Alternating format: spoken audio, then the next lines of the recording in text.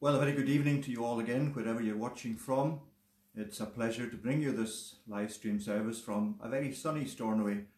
And we trust that wherever you're watching or tapping into this service, that you'll know again God's blessing, that we'll know Him as we worship Him together around His Word. We're going to begin by reading from God's Word, and that's from the Gospel of John, and chapter 3, verses 12 to 21. This is the passage where Jesus has his interview with Nicodemus, to whom he reveals, of course, the need to be born again. And we're breaking into the conversation at verse 12, where Jesus says, "Earthly things, and you do not believe. How can you believe if I tell you heavenly things? No one has ascended into heaven except he who descended from heaven, the Son of Man. And as Moses lifted up the serpent in the wilderness, so must the Son of Man be lifted up, that whoever believes in him may have eternal life. For God so loved the world that he gave his only Son, that whoever believes in him should not perish, but have eternal life. For God did not send his Son into the world to condemn the world, but that the world through him might be saved. Whoever believes in him is not condemned, but whoever does not believe is condemned already, because he has not believed in the name of the only Son of God. And this is the judgment. The light has come into the world, and people love the darkness rather than the light, because their deeds were evil. For everyone who does wicked things hates the light, and does not come to the light, lest his deeds should be exposed. But whoever does what is true comes to the light, so that it may be clearly seen that his deeds have been carried out in God." We pray God will follow with His blessing our reading of His Word. Let's now engage in prayer. Let's call upon the Lord's name in prayer. Gracious God and our Heavenly Father, we thank you once again that we have this opportunity to be together around your Word, to worship you, to sing praise to you, to call upon you in prayer, to engage in all of these elements of worship that your Word brings before us are proper for us to apply to the worship of your name. We thank you tonight for all the opportunities that you give us, Lord, to worship you, whether it be on our own or together, or even as this medium of live stream shows us, that we can indeed engage together in worship from different places. And we thank you for that technology, for the gifts that you have given to human beings, for the way in which you have brought this facility to us in this time of deprivation, of anxiety, and of much, O Lord, that causes us perplexity. And we thank you that as we turn to these things, so, Lord, you show us again your goodness to us in providing us with these resources. We thank you especially for the resource of your word, this word that we have read, teaching us about your goodness, your love, your compassion, your judgment, everything that you have been pleased to reveal to us about yourself. We bless you, O Lord our God, that you are perfect, that every aspect of your being is perfect, that you're perfect in the way in which all your attributes relate to each other, in the way you exercise them, in the way that you have controlled history from the beginning of creation and will do so through to the end of the world. O Lord our God, help us, we pray tonight, to place ourselves once more willingly under the care of your hand. And give us, Lord, at this time of anxiety, as we look out around us and find in so many places in the world that this virus has touched, so much devastation, anxiety, loss of life, so much bewilderment and also bereavement and sorrow. Lord our God, this world, ever since man fell, has been filled with sorrow. And we give thanks that you understand this, for you became the man of sorrows, to acquaint yourself with our grief, though you knew it as God perfectly in your own eternal knowledge. And we thank you, Lord, that you reached down, and that you're still reaching down, so as to bring us upwards from the dunghill of sin, and you make us even princes in your kingdom. We thank you tonight, Lord, for the preciousness of your Spirit, applying your word to your people, bringing us the knowledge of your name, sanctifying us under your truth, and controlling our lives in such a way as directs us constantly to those things which are clean and holy, and directs us away from those that are sinful and defile us, O Lord. We pray that you'd bless us then tonight. We ask for every gathering of worship through this or other means, and we pray that your blessing will indeed accompany your word, so that it may be effective once again in our experience. Bless us, we pray, as a congregation of your people. Lord, we thank you that though we have not seen each other physically for so many weeks, nevertheless, Lord, we can distribute our love through the various avenues that are open to us to do so. We do pray, O Lord, at this time that you would give us a sanctified mind to accept this providence, and to do so in a way that would realize that in your own purpose and the mystery of your will, you have designed it for our good, so that we might indeed come to know you better and come to realize our own smallness, our inability to control our own lives, our need to cast ourselves upon you. We pray for our nation and for all the nations of the world at this time, and we ask, O Lord, that you bless those in government over us who are themselves seeking to lead us as a people during these difficult times. Lord, remember them, we pray. Give them grace and wisdom. Give them direction from your Spirit, whether they acknowledge you openly or not. Lord, we pray for them and ask that you'd give them all that we would seek for them at this difficult, challenging time. We pray that you bless too those who are at the forefront of dealing with this virus, with the illness and with the deaths that occur through it. We pray again for those on the front line of services. Remember them all, O Lord, in all the different spheres of service that entails, within hospitals and care homes, within the ambulance paramedical service, within medical practices, emergency services, every way, O Lord, in which people face the danger and face the difficulties and the challenges of these days. And we ask, O Lord, that you'd bless all that we commit to you, who have tonight to face the death of loved ones who have been taken by this virus and are gone from the scene of time.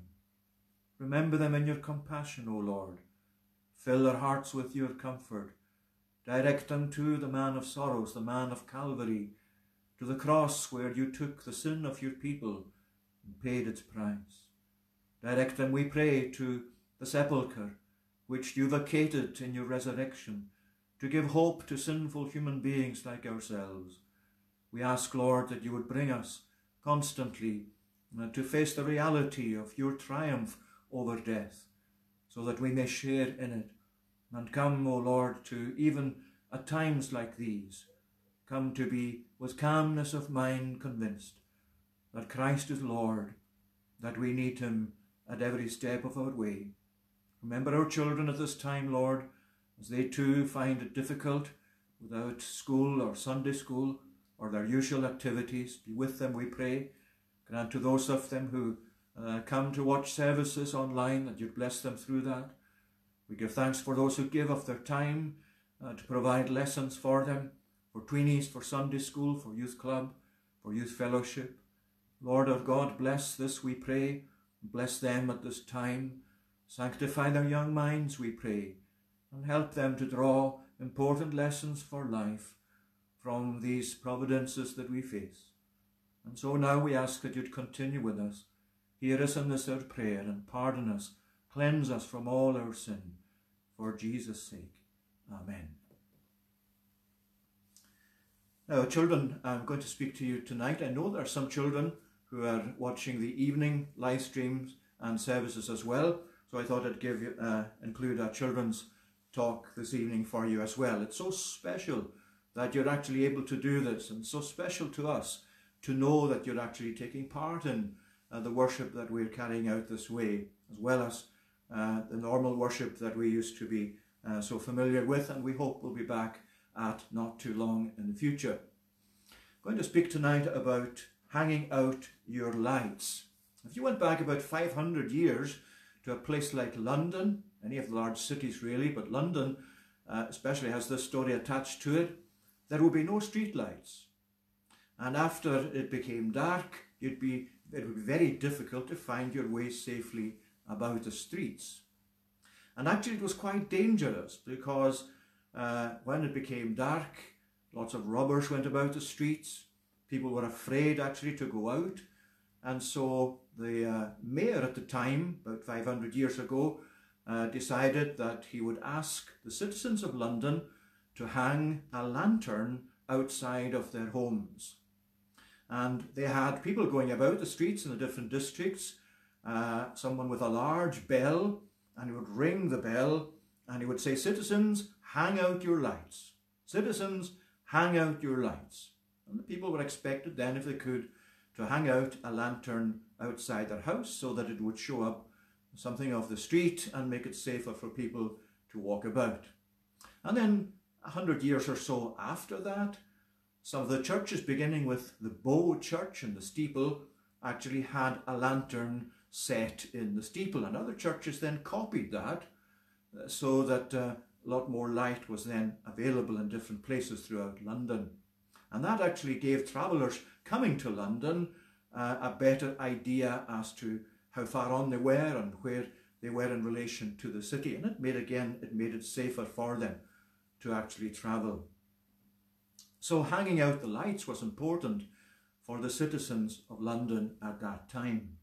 And if you go forward a wee bit nearer our own time, in the middle of the 1800s, there was a famous nurse who came to be known as the Lady of the Lamp. Her name was Florence Nightingale. She's actually the person who really gave a foundation to modern nursing, if you go back to what she actually did to deal with diseases, and especially in the time of the Crimean War. She and other nurses went to serve in the Crimean War, and it's there that she got the title or the name the Lady with the Lamp, or the Lady of the Lamp, because she went around soldiers that had been, some of them wounded, but many of them just dying from disease, different diseases. And she went about from bed to bed, comforting her, putting her own life in danger. And so she became known as someone who represented great comfort and encouragement to those soldiers, the Lady of the Lamp. Now Jesus tells us in Matthew chapter 14 that we are to let our light shine before the world. Remember that Jesus spoke about his disciples as the light of the world. You are the light of the world.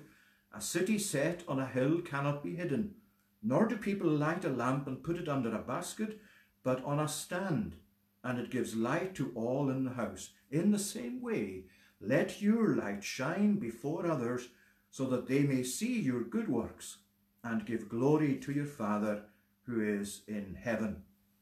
And that's really what Jesus is saying to us as his disciples, to you children as well as to us adults. Hang out your lights. Let the world know that you love Jesus.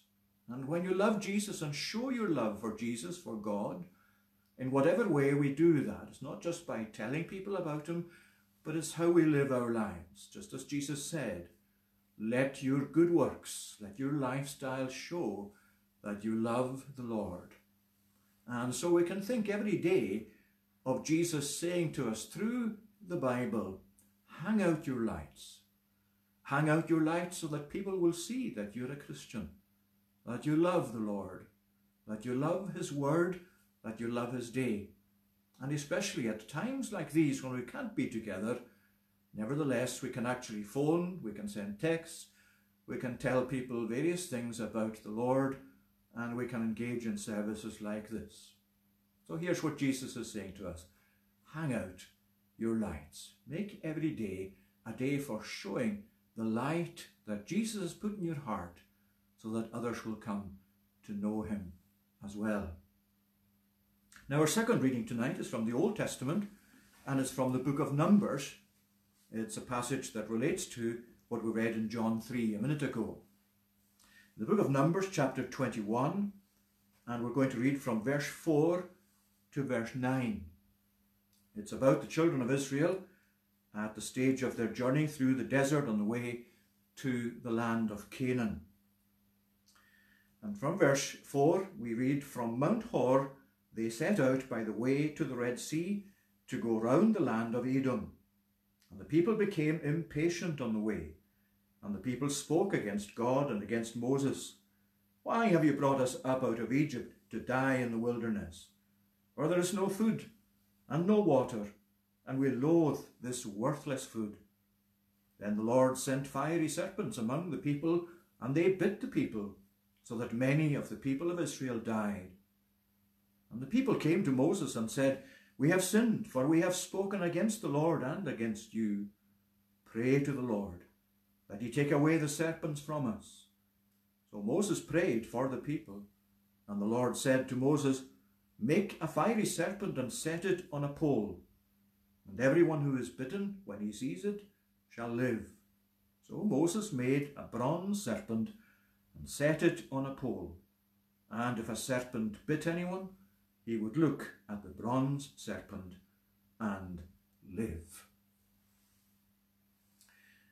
Just a few thoughts about that passage this evening. We'll also take in its relation with John chapter 3, the passage we read there about Jesus being lifted up. There are some Bible passages that almost give you a ready-made sermon. And this is one such passage. It doesn't mean that we don't have to engage in some mind work and some proper examination of the text in order to try and make a sermon out of it. But as you look at this passage, it's really just pretty much a God-made sermon for us, isn't it? It's a picture of salvation. It's a portrait of salvation on the wall of the Old Testament, if you like. And Jesus took that portrait and he put it on the wall of the New Testament, because in John chapter 3, verse 14, this is what Jesus said to Nicodemus. "As Moses lifted up the serpent in the wilderness, even so must the Son of Man," that's Jesus himself, "be lifted up, that whosoever believes in him should have eternal life." Jesus took the portrait from the Old Testament wall and he attached it in his own person to the wall of the New Testament. And he pointed Nicodemus to it. Jesus found himself in this passage, as he did throughout the whole of the Old Testament, and spoke about these passages, many of them being fulfilled in himself. And so tonight we can look at it, and looking at it under the title of "When God Dealt with a Rising Death Toll." When God dealt with a rising death toll, because that's what you have in the passage here. And I want to just look at it under two headings. Firstly, the people's anguish, and then more fully at God's antidote. Now, the people's anguish actually came from their circumstances, and it all began with their complaining against God. That's set out in verses 4 to 6 there, where you find the passage telling us that they became impatient on the way. And the people spoke against God and against Moses. "Why have you brought us up out of Egypt to die in the wilderness?" And so on. They're complaining against the Lord. They had to go round Edom, the district or the country of Edom. And to go back to the previous chapter, you'll find there in the previous chapter, verses 14 to 21, you can check it out later on, as to how Israel made an attempt to go through the district or the land of Edom, but the Edomite people refused to give them permission to give them a passage through their land. So they had to go a long way round. And indeed, part of that, it would really seem like they were actually travelling away from the land of Canaan rather than towards it. And that's why they had to go round Edom, as they say here in as you see here in verse 4. They went out from Mount Hor to go round the land of Edom. And of course, that's why the people became so grumbly, so resentful, so much of a protest against God and against Moses. And that's why they forgot so soon after seeing the wonderful works of God. They soon forgot that and began complaining against him. Now you find in this passage, you could use various words to actually describe what they're like. They're resentful. They really just don't like the fact at all that this is where God has placed them. They're unthankful. They've forgotten the goodness of God, the wonder of God's love and his mercy and his grace that he'd shown in taking them out of Egypt. Not only that, but they're unbelieving. They don't actually believe that God could take them safely through round Edom and still take them through to the land of promise, to Canaan. And they're rebellious. They're actually protesting against God and against Moses, the leader that God gave them. And as they come to grumble against God, God responds to that by sending these fiery serpents. That's one of the things that we need to be aware of and take care against, complaining against God. Because when we're involved in something that's going on for a long time, that's difficult, that's challenging for us, when it challenges our patience, when it challenges our faith, when it challenges our trust in God, our love for God, the tendency we might have in ourselves, or the devil might tempt us toward, complaining against God. It's like that really ever since man fell. Complaining against God's provision, complaining against God's wisdom. Why has he taken us through this route? Why has he given us this to experience now in our lives? And complaining against God, friends, will always make things more difficult, not easier. We may feel better to get things off our chest by taking it out on God or against the church or against some of the leaders here, like Moses. They took it out on him, and maybe it made them feel better for a little time, but it only made things worse, because God's response was to send them these serpents.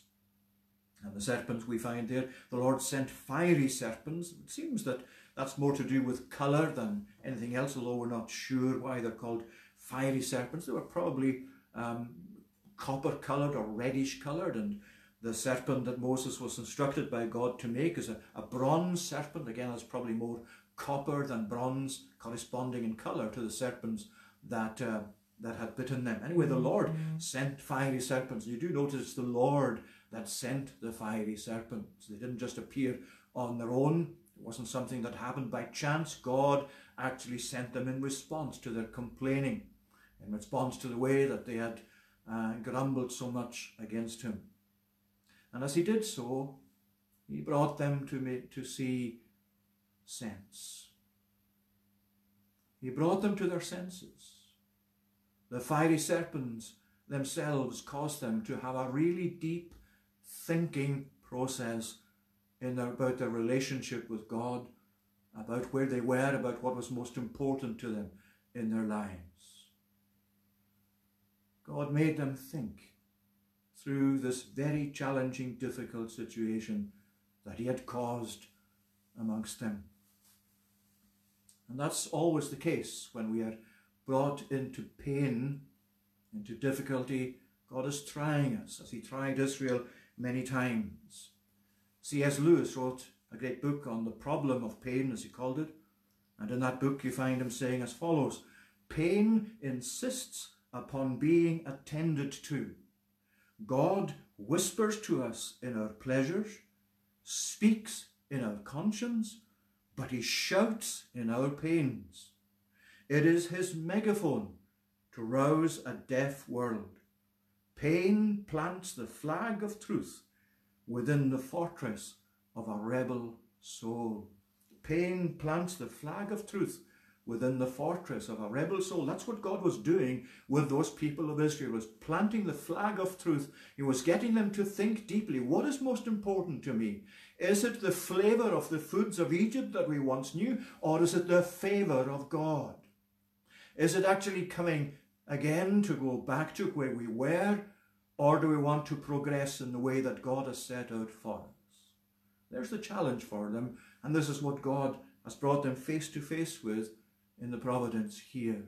And isn't it interesting, if you look at verse 5 here, you see why the people spoke against God and against Moses. And then in verse 7, after many people had died through the poison of the serpents, the people came to Moses and said, "We have sinned. Pray to the Lord that he take away the serpents for us." Here is the man that they had actually dismissed the man that they'd spoken against, the man that they wanted to have no more to do with, if you like, because he had led them into this situation in the wilderness, and they had come to regret this as they saw it. But now that they're in a really difficult situation, where do they go? They go to Moses. They go to a man of God. They go to someone who is known to them as a man of God. They go to someone who can pray to God for them. They go to someone they know God has used in the past for their benefit and for their good. They hurried to Moses, where just a short time before that, they had hurried to complain against him. We hope that this difficult situation for us too will be a means of turning our minds to the things that are of the greatest importance, to turn our minds to God, to really think about what is most important to us, what is most important to me, what is to be given priority in my life. Is it worldly comforts? Is it just living life as I used to live it? Or is it what God is setting out for me as a way that he has chosen, a way that he recommends, a way that he knows is best for me? And maybe tonight you've been listening to these online services. You've come to realize through this and the providence that we face and the difficulties and the challenges of it that the church is actually for you too. That there is in these people of God and in this gospel especially, that is something that your own heart is now drawn towards. And that's a great result if that's the case. And I hope it will be that for many people, that they will come like the people of Israel here to reflect in the middle of a real difficulty and a real challenge of how important God is. And what they're doing here is really saying, we need God. We need God to help us now. Yes, they had once used him as just something of almost an idol, if you like, as they had previously vowed a vow to the Lord, the beginning of chapter 1 there, verse 2. If you will indeed give this people into my hand, then I will devote their cities to destruction, when they came to Arad, the king of Arad, who lived in the Negev. And they are more or less saying there, well, they're making a bargain with God. If you take us through this, if you give us victory, then we'll do this in return. But that's all gone. It's no longer bargaining with God. No longer treating God in a way that's some kind of magic charm, or turning to him just for the sake of it. They need him. And they know they need him.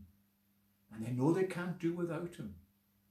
And God is telling us in this situation we're in, this is what I'm actually announcing to you through this providence. You need me. You can't properly look after your own life completely. Certainly not spiritually. And so, friends, tonight I and you are being addressed by God. And we're being told, in this situation, you need me. You need me as much as ever before. The people's anguish grew out of their disobedience and rebelliousness, but they came to confess their sin. They came to see that they needed God, that they couldn't go on without him. Their pain actually worked for their good.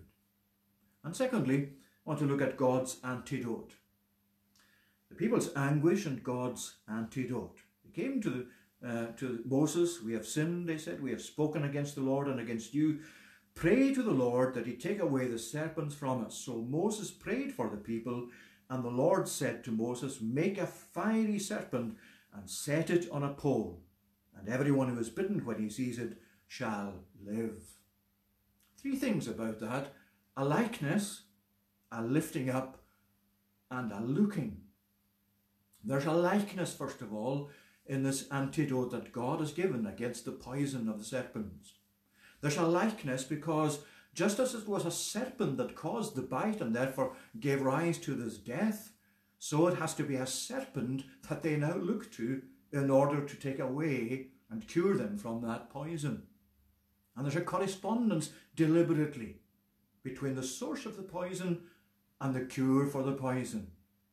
And remember, we read in John chapter 3, as Jesus said, as Moses lifted up the serpent in the wilderness, even so must the Son of Man be lifted up.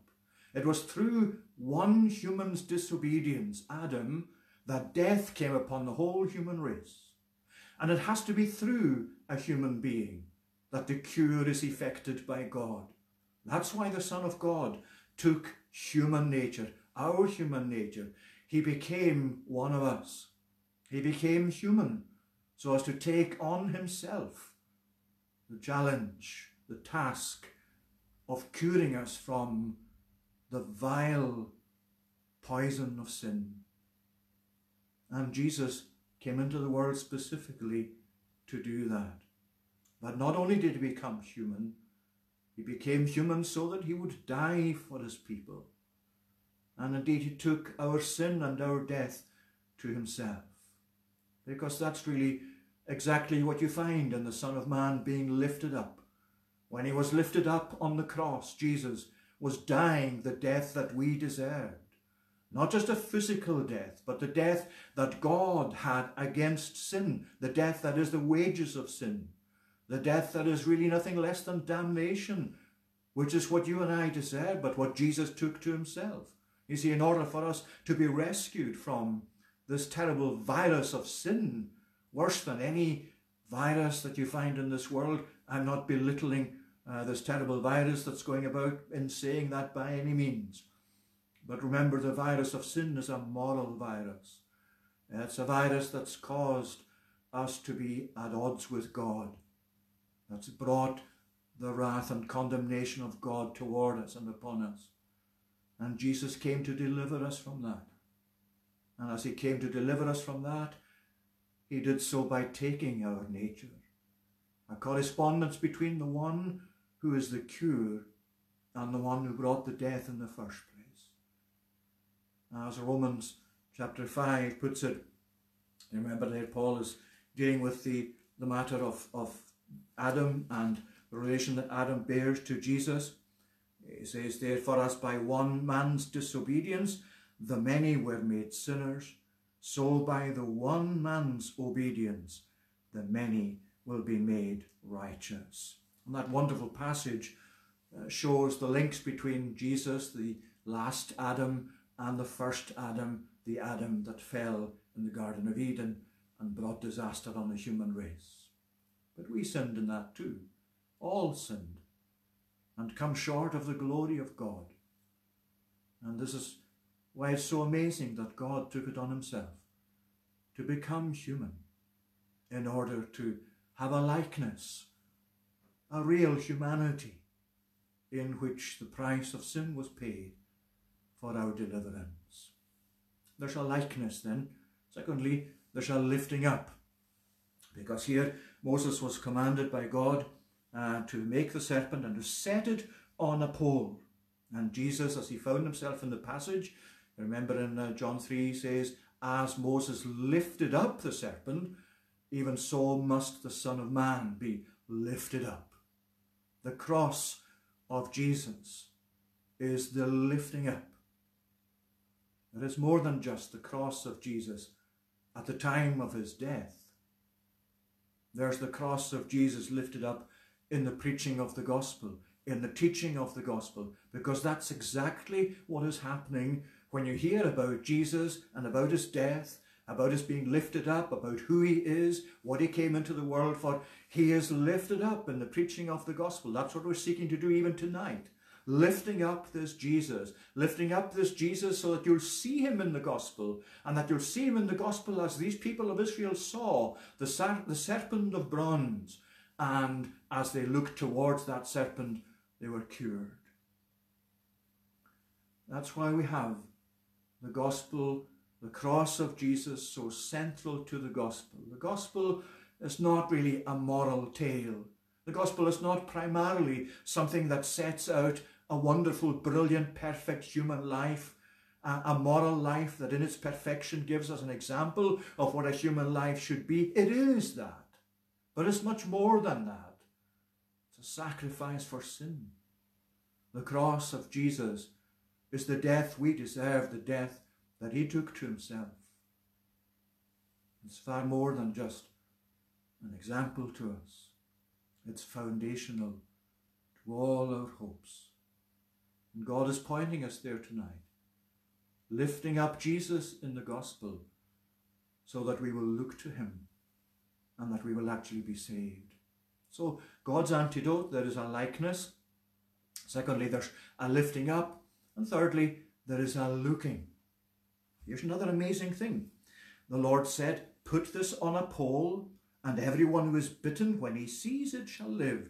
So Moses made a bronze serpent and set it on a pole, and if a serpent bit anyone, he would look at the bronze serpent and live. Now it's interesting for a start that Moses was instructed to make this serpent and not just to pray for the people as he did. He did that, but God said you need to do more than just pray, you need to act. And so do we as well always need to act along with prayer. I mean, it's not tonight impossible for people to think, well, I'm a Christian, God's looking after my life. And sadly, there are some call themselves Christians in the world and think they can do pretty much anything, that's God's going to look after them anyway. We don't need this lockdown, we don't need this protection against this virus, these means. God is my protector, I'll be okay. No, God is saying, you pray and you use sensible means. You use the means that God himself, through people who know best, advise us with regard to this virus and our protection. And it's like that throughout the whole of life. We need to pray. We do pray. But we need to act as well. And God said to Moses, yes, pray. As he prayed for the people, the Lord said, make this fiery serpent. That was to be the means of their salvation. And he said, whenever anybody was bitten, if they looked towards the serpent, that person was actually cured. That person would live, the poison would not actually lead to their death. And there are a number of things in that's very interesting. Firstly, the word look that you find in verse 9 there in the Hebrew text of the Old Testament.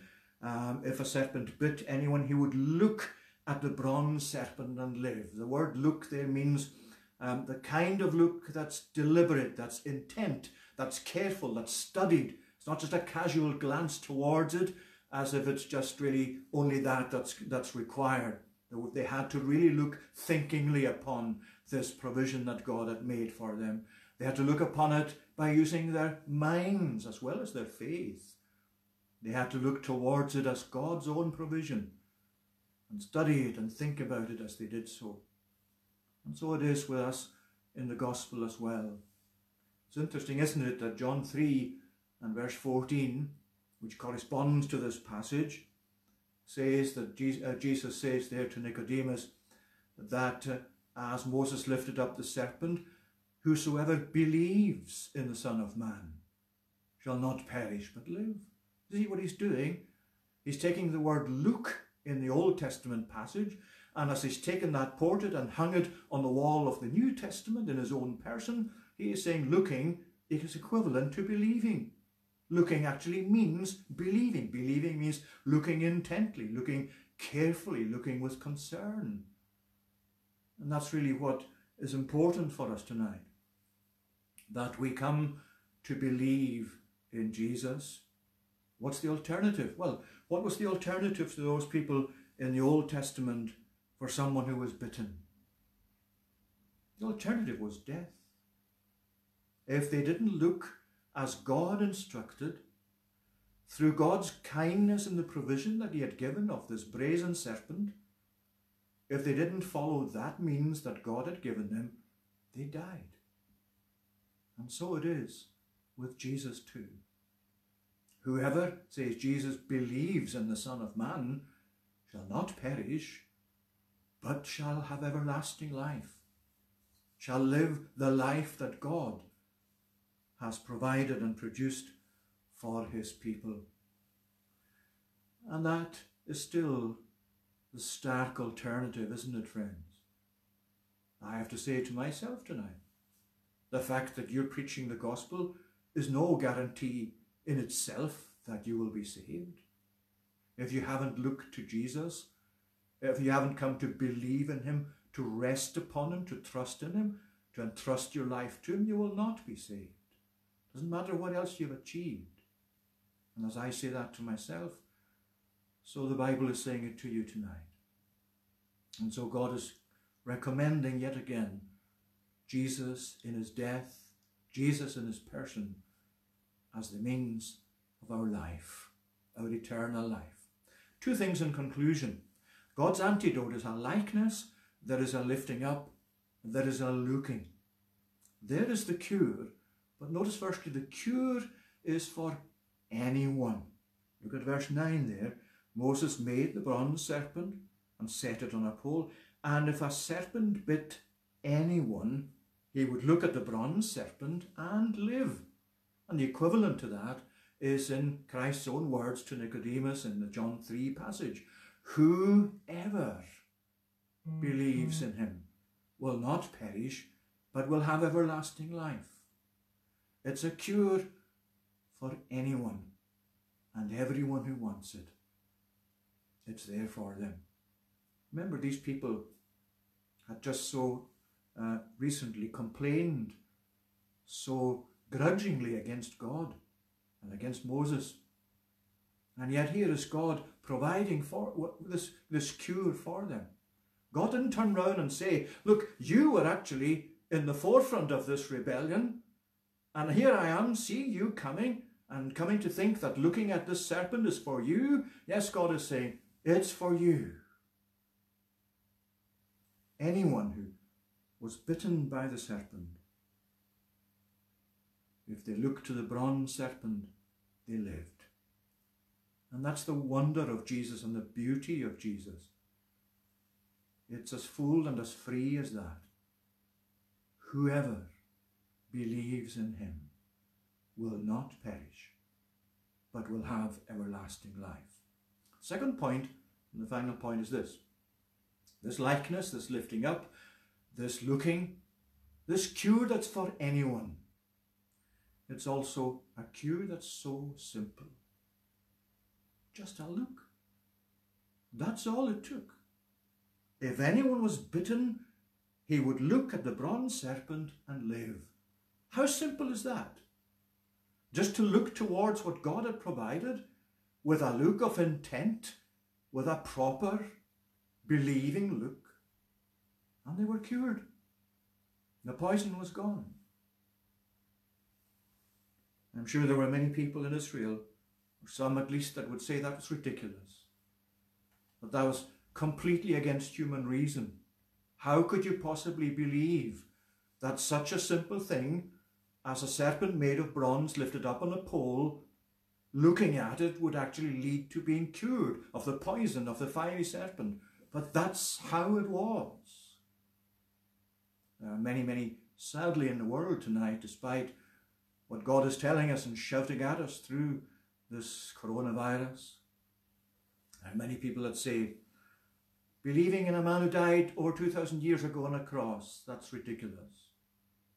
How can that possibly do anything for me in the complexity of my life? Well, here's what John Calvin said in his commentary on this passage in Numbers. Nothing would at first sight appear more unreasonable than that a brazen serpent should be made, the sight of which should extirpate the deadly poison.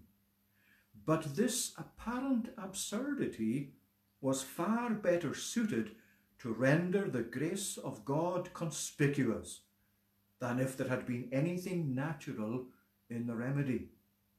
In order, therefore, that they might perceive themselves to be rescued from death by the mere grace of God alone, a mode of preservation was chosen, so discordant with human reason as to be almost a subject for laughter.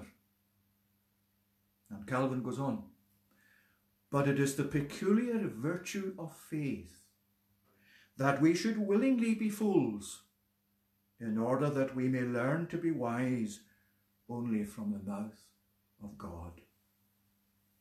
You see, God's foolishness, as Paul describes it in the opening chapters of 1 Corinthians, the foolishness of the cross, is wiser than men, and God's weakness is stronger than the power of men. And tonight, this cross, this lifting up, God dealing with the rising death toll in Israel as it speaks into our world tonight. Don't look anywhere else for a solution to your human problem and mine. Problem of your heart, the problem of your sin, the problem of your relationship with God, the problem of the outcome of eternity for you. Don't look anywhere else but to Jesus. Don't look elsewhere, because all you need is already in himself. May God bless his word to us. Now we're going to conclude by singing tonight from Psalm 37. That's in the Scottish Psalter. Psalm 37, if you're using these blue psalm books. This is on page 253. And we're going to sing from verse 7 to the end of verse 11 to the tune Grafenberg. Rest in the Lord and patiently wait for him. Do not fret for him who prospering in his way success in sin doth get. We'll sing down as far as verse 11. Rest in the Lord and patiently wait for him. Do not fret for him who prospering in his way success in sin doth get. Do thou from anger cease and wrath, see thou forsake also.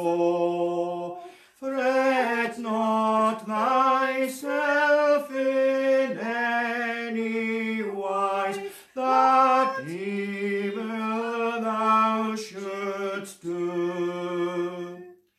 For those that evil doers are to be cut off and fall, but those that wait upon the Lord the earth inherit shall.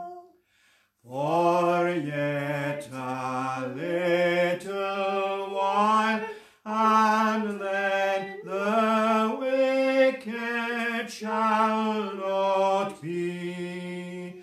His place thou shalt consider well, but it thou shalt not see. But thy inheritance, the earth, the meek ones shall possess.